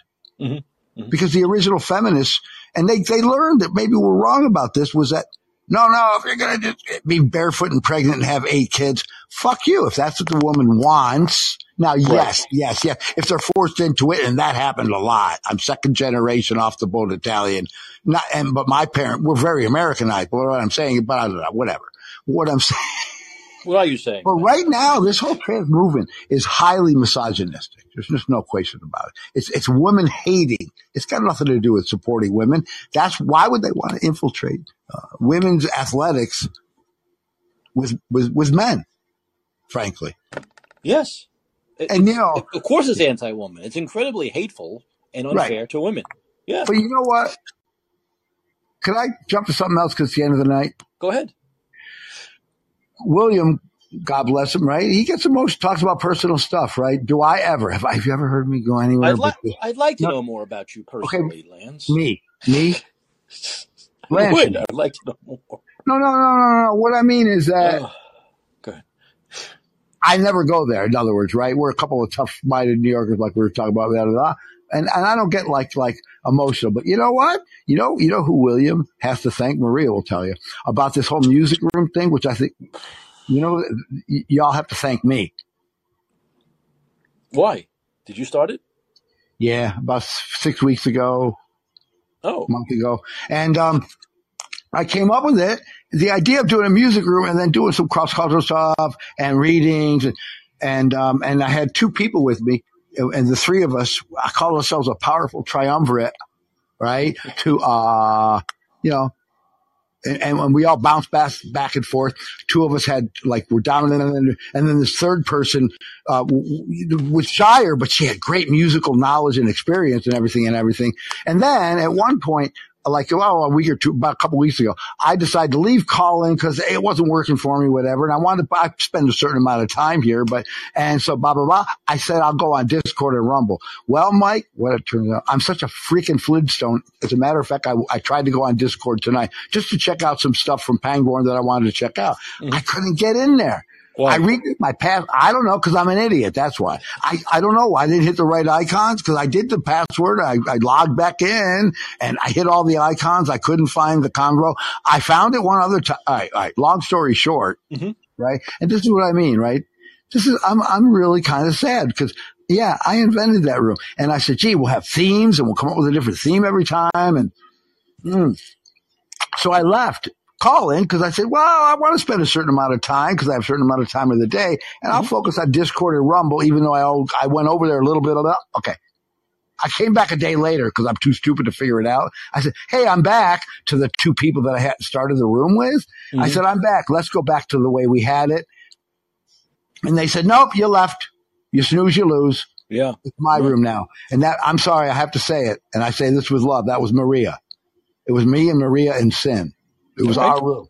But I'm the one that initiated the idea of the room and about having themes and all that. Okay. But when I left for one day and came back and said, okay, let's do it like before, because I started the room and it was totally democratic. Right. She said, nope, it's my room now. And so, I say it with love. But yeah, so now with William and karaoke and all the rest of it, you all have to still thank me. Because, wow, that only lasted a month. But I'm the one that founded the whole thing. What's that? Karaoke? Yeah, I got some great karaoke. Oh, Maria she'll tell you, she used to request, whether it was singing, but a lot of times reciting stuff because the sound of my voice. We were a powerful triumvirate, me, Maria, and Sin. But I left for one day. Then I came back. I wanted to do it like before. And she said, nope, it's her room now. And I'm sorry, but that's just the way it is. And I say that with love, right? Not with hate, but yep. Now I'm phased out, so I do my own little room, but it's not the same. Frankly, Mike, I think that the room is just not interesting at all because it lost the whole gist of what I was trying to do. And I was totally democratic deliberately, and I let them make more decisions. Both of us, me and Maria, made sure Sin got her 2 cents in because she's so shy and polite, but, and would let us do it. But Sin has amazing musical knowledge and experience of stuff that I never heard of. That's why it was such a great threesome. But like I said, I left for a day. I guess, you snooze, you lose. So even though I'm the one that invented the room, I left for a day. And like I said, me doing it myself, with maybe people will show up without 2 people to go off with the DJ, one person cue something up like 2 DJs. Well, I snoozed and I lost, and now it's Maria's room. So I hope you and William and all those people have a wonderful time. I tell you the truth. But on a personal level, right? It's not a big deal. It's not costing me money, but it's really hurtful, and it really makes me sad that I couldn't just go back to do it where it was just the 3 of us equally, me doing it democratically, and that Maria phased me out. And she knows that it hurts my feelings and that it hurts me. And your feelings are quite easy to hurt. They are. No, they're not. Yes, they're very hard to hurt. No, they are not. Bullshit. No, they are. Come on. No, you're easily hurt. No. I'm not talking about disagreeing in a conversation. What? You're easily hurt and offended. Nah. You are. I have thick skin like a lizard, buddy. I don't think so. I don't think Concerning what? I'm disagreeing with you. What? That my feelings get hurt? Yeah, because you complain about it a lot. If you had thick skin, you about wouldn't what? Even talk about about what? Wait. People mention you and you're not there. You have to come on and defend yourself, or this whole thing. Whoa! Wait, that's not hurting my feelings. That's just people acting like junior high school kids if they are going to say something and not let you respond. No, that's not what I'm talking about. Lance, don't worry about it. It's getting late, and I got to get to John Williams. But all right, well, I guess you disagree with me with my whole point here, but because I got phased out after that. You have 484, 187 followers. That's not bad. It's pretty good. So people do follow you. They like you. Hey, Lance, they like you. They really, really like you. Right. And you know what? They like me because those are the people that understand that I don't play, like I'm not trying to elicit followers. So if they follow me, it's because I have something to say. And what I just said to you was platinum gold. And if you don't buy it, I'm sorry, but I'm just saying that these people hurt my feelings the same way that William was you guys are all going to have fun in this room. And it makes me sad that the room I invented is going to phase me out and they're going to all have all let. All right. I know what you're saying. We don't want to do personal grievances on here with rooms. You know what reminds me of?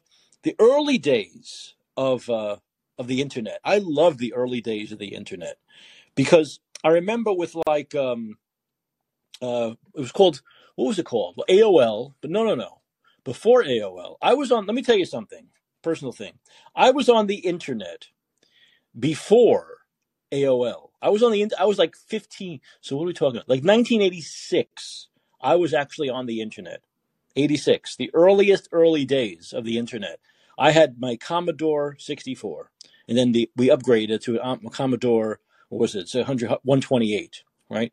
And there was something called Quantum Link, which was before AOL.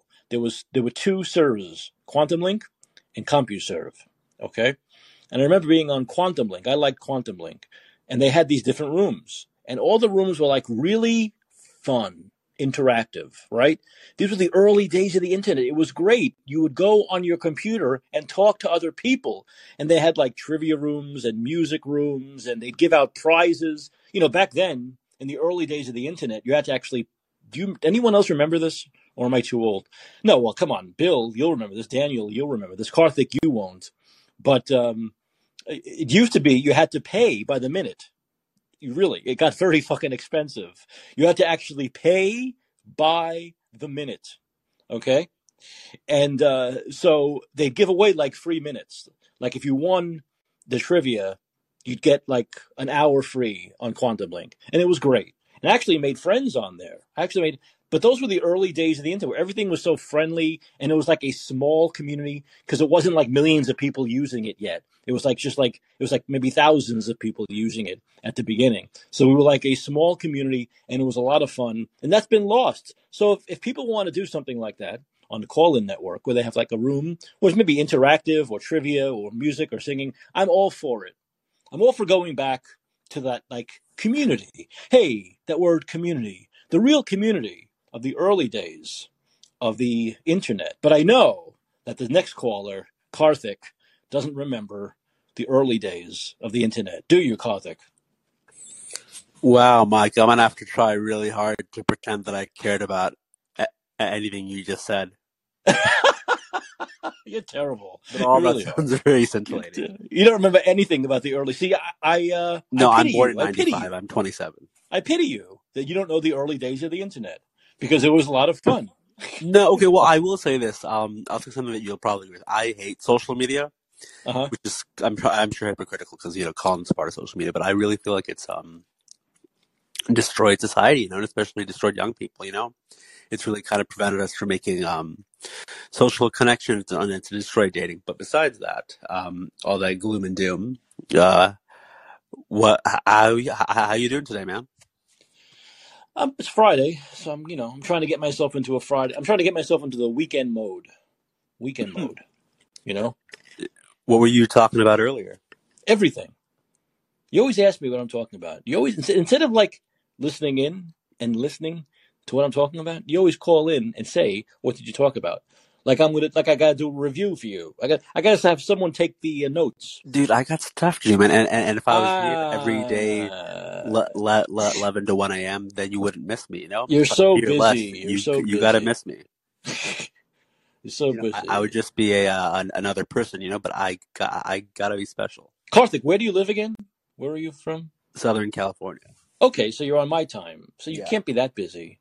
You can't be that busy. So, well, just tell me quickly, like, what stuff were you talking about earlier, and then I'll comment, and then Maria can say something. Comment on one thing. I want you to comment on one thing.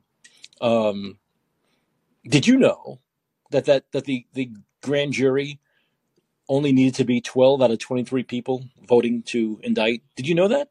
Yeah, I know that. A grand juries only require a simple majority. It doesn't require all people. Yes, I've known that for a few years now. Right, but 12 out of 23, so 12-11 get you. Yeah, that's you a indicted. Simple majority, correct? That's insane. Don't you think that's insane? It should be a little bit tougher than that, shouldn't it? That's too easy. Yeah, probably, but dude, just relax, man. This is all bullshit, What if I'm the next one indicted, 12-11? What do you mean, calm down? These are rules for everybody. That's different because you see, like me and you, we're just regular people.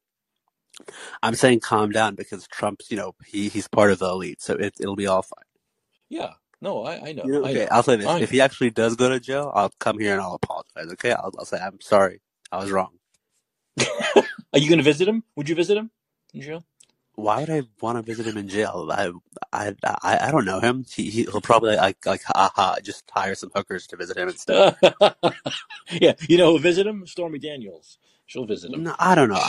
She doesn't seem to like him very much. But oh please. But come on. There was that Playboy model that said he was a nice guy. So maybe I think her name was Karen McDougal. Yeah. Maybe she'll visit him. Look. He wanted sex. He paid for sex. So what? Everyone does at some point in their life. Have you done that yet? You paid for sex? No. You haven't? I have not. Maybe I'm too young for that.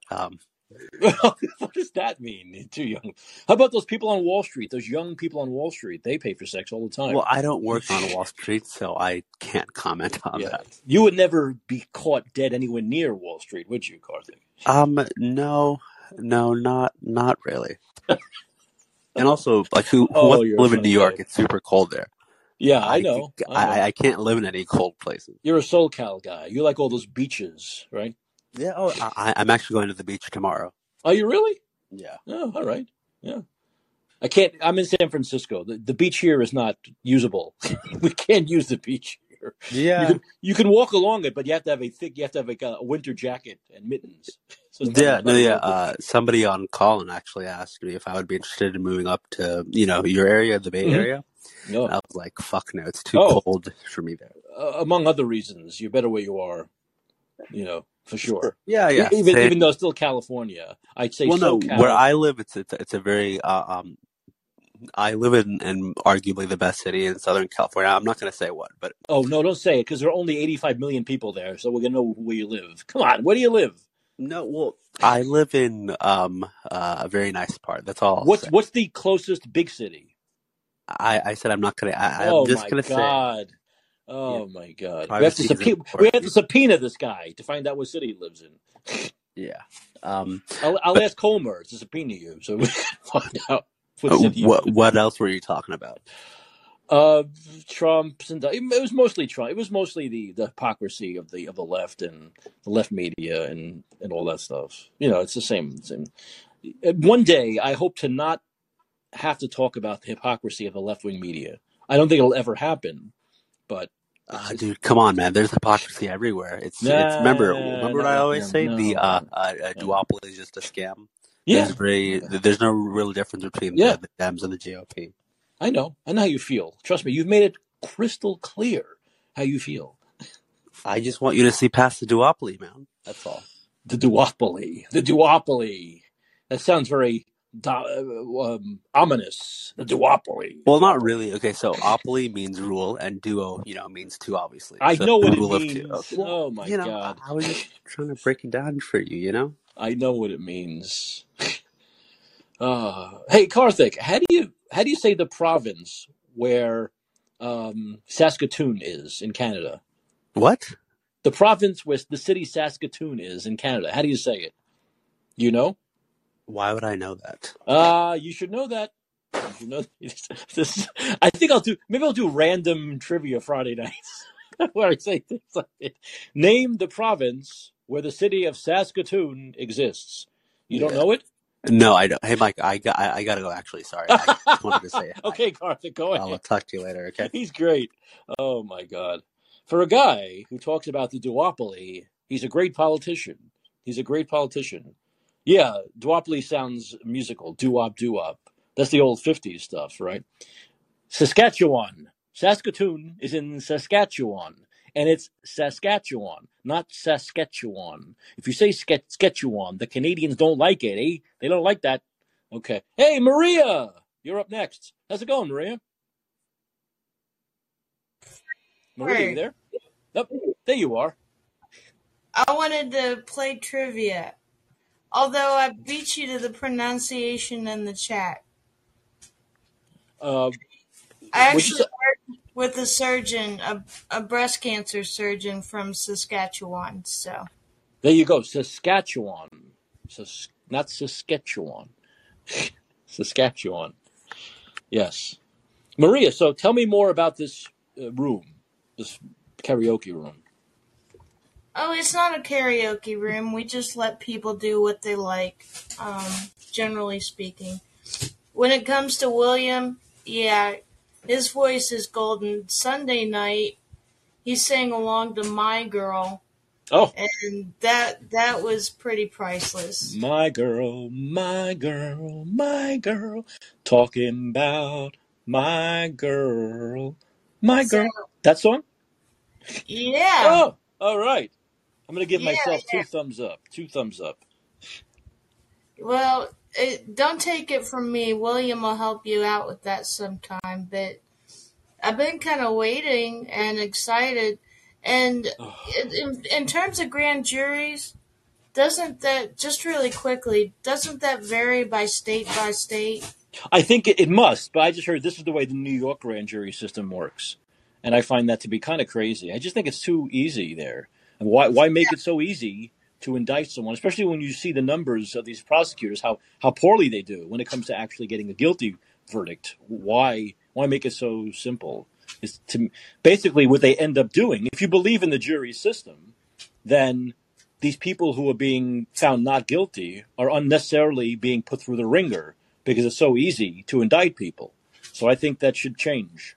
It does, obviously, it's not going to be unanimous, but I mean, everything aligns against the person being prosecuted because the defense doesn't have a chance to say anything. It's all prosecution, Right. and Right. and 1211 get you one step away from jail. To me, it doesn't make any sense. It's too easy. Yeah, I was really taken aback when you said that. Yeah, That I was taken really aback when I heard it. I unexpected. couldn't believe it. Yeah. Okay. Well, So if you look at that, it's no shock that Trump was indicted. I mean, you that's gave me something to check into because now I'm curious about state by state variances. let's look it up. We'll figure out. Maybe next week we'll talk more. But I'm wondering, maybe some states it's got to be a higher percentage than one over the majority. It's got maybe it has to be 12-6 or something. But it should definitely be a lot more difficult than 12 out of 23. So. Yeah, and in Kentucky, I think it has to be unanimous. I'm in. Oh, does it really? Huh. Well, we'll look it up. We'll do some research over the weekend. Yeah, let's do, because you got me really curious. And in terms of Karthik not wanting to tell you where he's at in SoCal, and I'm not allowed to say SoCal, am I? Oh, you can say SoCal. I think what you're not supposed to say is San Fran. They hate it. The people who've been here forever hate that. Oh, no, I think what they hate is Cali. Oh, no, Frisco. They hate Frisco. They don't like Frisco. You can say San Fran, but you can't say Frisco. Oh, Cali's really bad. Yeah, Cali's not good either.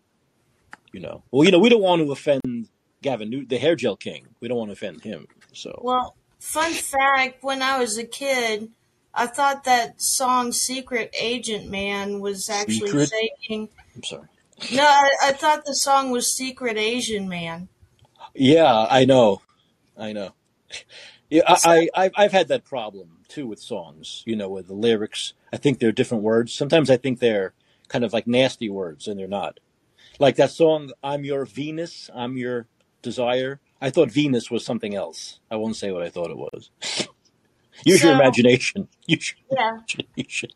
And Karthik is just going to have to be our secret Asian man. Or agent man. Sorry, he's not Asian. No, agent. A secret agent man. Yeah. In terms of his SoCal location. Yes. And last thing. Go ahead. Next to last thing. I remember, I'm not old, but the first thing I did when I was a freshman in college, when I was 17, was learn how to, and this was 1995, yeah. So the first thing we did was log into a text-based internet by typing in www.charlotte in our email.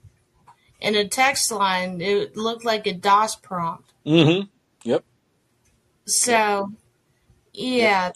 So I'm dating myself with that. And of course AOL charged by the minute and Netscape charged by the minute because they had to go through the phone lines. And what does a phone company know how to do but charge you by the minute? Very good point. Do you remember those modems? They'd be like, that horrible sound it made when it was connecting. Sure did. Yeah, terrible. And dropped all the time. And my last curiosity, you've been teasing us all this time. What are the movies we're going to review? I'm going to review as soon as your phone call's over. I'm not rushing you, but we have John Williams here ready to play me in. But anyway, the movie Air, the Ben Affleck, Matt Damon movie about the Nike sneaker for Michael Jordan, and also Dungeons and Dragons, Honor Among Thieves. What is that? Who's that? That's my girl Mabel. What kind of dog is Mabel?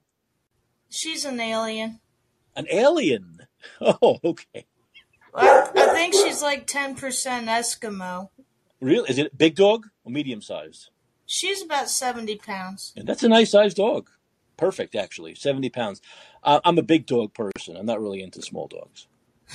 Yeah, same here. She's somewhere between a pit bull and a Great Dane. Oh, wow. That's nice. And she's built like a thoroughbred. Wow. Do you have a pretty big place where she can run around? I have a big yard. My house is kind of a shoebox. But just a yard for the dog. That's good. When you have a big dog, it's always good to have some kind of space where they can run around. Well, she's older. She's not as busy as she used to be. Big dog. But yeah. Big girl. Big girl. Yeah. All right. Maria, anything else, or should I go to the reviews? What do you think? Yeah, I haven't seen Air, and I don't think I care to. Oh no! Well, listen to my review first, and have an open mind. Have an open mind. Okay. I will do my best because I do like the Ben Affleck, Matt Damon combo. Absolutely, no doubt about it. They have good chemistry. They've known each other for a long time. Maria, I'll let you go. I'll do the reviews, and then I'll see you next week. All right. Thanks, Maria. Thanks, and I will come into the room. I'll do that. Okay. Well, we have John Williams here, so I can't. I've already made him wait about 15 minutes longer than usual. I don't have enough money to pay him overtime. All right, I'm just saying, I don't have enough money to pay him overtime. If David Sachs builds this damn thing up eventually, maybe, who knows what can happen in the future. But right now, I can't pay overtime. All right, so John, play me in, please. Okay, thank you.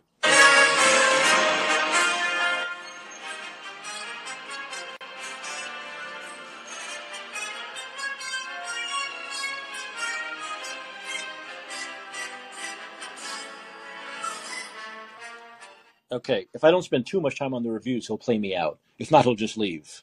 What can you do? All right, so the first film is Air. I'll see if I can play the trailer so you get a kind of a gist of what it's about.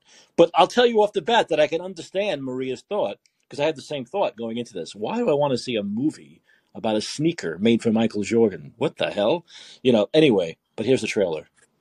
When you get a feeling? I'm doing this 20 years. I've never had a feeling like this. You're going to see exactly what I see. This is what? Greatness. I need the greatest basketball shoe that's ever been made. What's the plan? We build a shoe line around just him. For a rookie who's never set foot on an NBA court. But who's the player?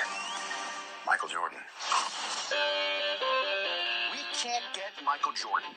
I'm thinking of reaching out to the parents. You talk directly to the family, you're going to lose your job. Do you typically show up at people's front doors unannounced? I was told not to call. Oh, man. Here we go. Every once in a while, someone comes along that's so extraordinary that it forces change because they are so very special. A shoe is just a shoe. Until my son steps into it. Air. Rated R. Exclusively in theaters April 5th. Okay, so that's Air. So you got an idea there of what it's about from that trailer. And it's basically about a guy named Sonny Vaccaro. He's played by Matt Damon. His boss, who started Nike, all real people, Phil Knight, played by Ben Affleck. Also, one of his sales associates, Rob Strasser, the PR guy, Jason Bateman. Anyway, so as the film opens in, I believe, the mid-'80s, like 84, 85, we're seeing that Nike is like on the bottom as far as sales go to, like in the sports department. So they had Converse and Adidas were the top two sneaker sellers when it comes to sports, right? And athletes who wore their apparel. And Nike was like about 17% of the market, very low. So they were looking, and I didn't know a lot of this stuff, but they actually had people like Matt Damon in the movie, Sonny Vaccaro. He would go and recruit young, upcoming basketball players, right, rookies who were going to the NBA, the top-ranked rookies, to wear their apparel. And they'd give them $100,000 or $150,000 per year to wear their shoe, hoping that they become the next great thing. Okay, so they're struggling to find. Nike is struggling to find like the next great athlete. Converse is getting all of them. Adidas is getting all of them. Nike's not getting any of them. So Matt Damon has the idea to go after Michael Jordan.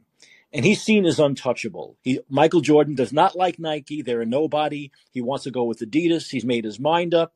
But Matt Damon has this feeling that if he really takes it on, he can get Michael Jordan to come to him. So he goes to his parents, which you're not supposed to do, because you're not supposed to go over the agent's head. The agent is played by Chris Messina perfectly. A great performance by Chris Messina as the agent. And Viola Davis is the mother of Michael Jordan, and Julius Tenen plays the father.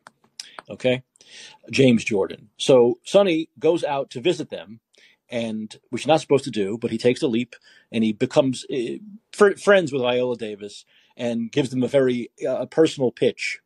And I guess I can just say that you know, and I know, we know the rest of the story. Michael Jordan did end up going with Nike, and it became Air Jordan. And we know about that sneaker, which, by the way, Michael Jordan still makes $400 million a year.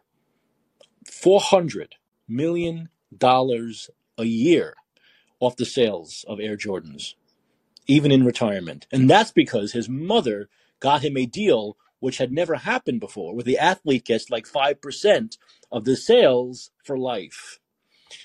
So once again, I went into the movie thinking, why do I care about a sneaker and, Nike selling it to Michael Jordan? Who cares? But all I can say is Ben Affleck and Matt Damon, Ben Affleck directed it, makes a film about a sneaker into a near religious experience. This is a fantastic film, incredible dialogue. Someone called it like the Jerry Maguire of our times, and I think that kind of makes sense in that it's really character-driven and dialogue-driven. And what it's about really is someone with a vision, like Sonny Vaccaro, who had a vision and went after it and really believed in someone and made Michael Jordan believe in himself. And it really becomes a film about a underdog company actually making a big splash simply by having a real vision, carrying that vision through, and having a real personal kind of non-corporate approach to it, which, of course, we don't see enough of nowadays. And there's even reference in the film to they feel like it's the old Nike days, because this guy, Knight, he started Nike on his own out of his garage and built it up into this big company. So do I want to say this is the best of capitalism? No, not really, but it's more like Affleck approaches it more like as an American dream, as a vision that people have, and how this ragtag group of him and Sonny Vaccaro and the guy played by Jason Bateman make this happen when all the odds were against them. But Ben Affleck does a great job of building up the momentum and really making a film that we're into from the beginning to the end, even though we know exactly how it all works out, which is always a trick with films where, based on real history, we know the outcome.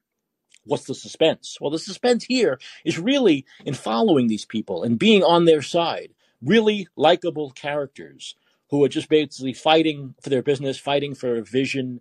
And Matt Damon does a great job of getting us swept up into his vision and into this passion of recruiting this guy. And it works on every level. It's really fantastic. And I can tell you, when they finally make the sale and close the deal, like I say, it's a near religious experience because we've been with them every moment of the way, every minute of the way. Great dialogue, great acting. And as Maria said, Matt Damon and Ben Affleck, having known each other for so long, have a great chemistry, just fantastic chemistry between the owner of Nike and the salesperson played by Sonny Vaccaro. Also, a lot of, Matt Damon's such a great guy when it comes to self-deprecating humor. He lets that asshole make fun of him at the Oscars all the time, Jimmy Kimmel. But in this film, he's also, I don't know if he gained weight or if it's a fat suit or whatever, but there are a lot of jokes made about Matt Damon's, little riffs on Matt Damon, on the character being a little bit overweight and middle-aged. And it's a great film. Funny, great dialogue, edge-of-your-seat stuff. Ben Affleck has made a fantastic movie. So far, the best film of the year, in my opinion. So there's that. There's that. There's that one. Okay. Now we're going to change course a little bit here. I'm not a Dungeons and Dragons expert. I've never been a Dungeons and Dragons player. I've never been into the game. But I do like Chris Pine. I think Chris Pine is a great comedic action actor and comedy action actor. So I wanted to see the film, hoping that would carry it through. And should I play the trailer? Let me see. A little bit. Not the whole thing. The perfect heist movie is also the best movie of the year. You're welcome. It's a hilarious adventure. Protect it with your very life. I will. Hold this. Dragons, Honor Among Thieves. All right, so it's Dungeons and Dragons. You can imagine there's a lot of CGI. It's about a thief played by Chris Pine and his ragtag group of thieves played by Michelle Rodriguez, Regé-Jean Page, and there are a couple of villains in the movie. Chloe Coleman plays Chris Pine's daughter, and there's a couple of villains played by Hugh Grant and Sophia Lillis. And another good guy played by Justice Smith. But basically, early in the film, we see Chris Pine and Michelle Rodriguez go to jail because they're thieves, but they're those good thieves, that steal from the rich, thieves that we can like, who are funny and likable characters. And they break free of jail, and they find that their old colleague, Hugh Grant, has become this great leader. And everything's gone to his head, and he's become a total asshole. He's actually kind of kidnapped Chris Pine's daughter, and Sophie Lillis plays his sidekick, who's a really evil witch. And so the film is a lot of CGI, as Chris Pine and his ragtag group try to take out Hugh Grant and stop him from doing evil things to society. But what really carries the film through, the CGI is top notch. I have to say that. It's really great CGI. As you can imagine, a lot of Dungeons and Dragons and great CGI that's not cheesy, really top notch. But Chris Pine is a very funny guy. And the humor here, it's all very kind of, cheesy, kind of offhand humor, kind of humor that we often see in the best action comedies that actually work. The humor actually drives the film through. It's actually a lot of fun. So when you put together the humor and Chris Pine's great comedic performance and the fact that the CGI is top notch, it really makes it an enjoyable experience. And I'm no Dungeons and Dragons aficionado, but I can tell you that the film is worth seeing if you like a really well-made action comedy. If you like action comedy, the comedy is kind of akin to like The Princess Bride. So if you like that kind of humor mixed in with action, then you're going to like Dungeons and Dragons, Honor Among Thieves. And I liked Dungeons and Dragons, Honor Among Thieves. So 2 recommendations. Air, that's the big one. And Dungeons and Dragons, if you're in for some, just, fun escapism. John, are you still here? John, can you come over and play me out, please? Please? All right, thank you. Thank you.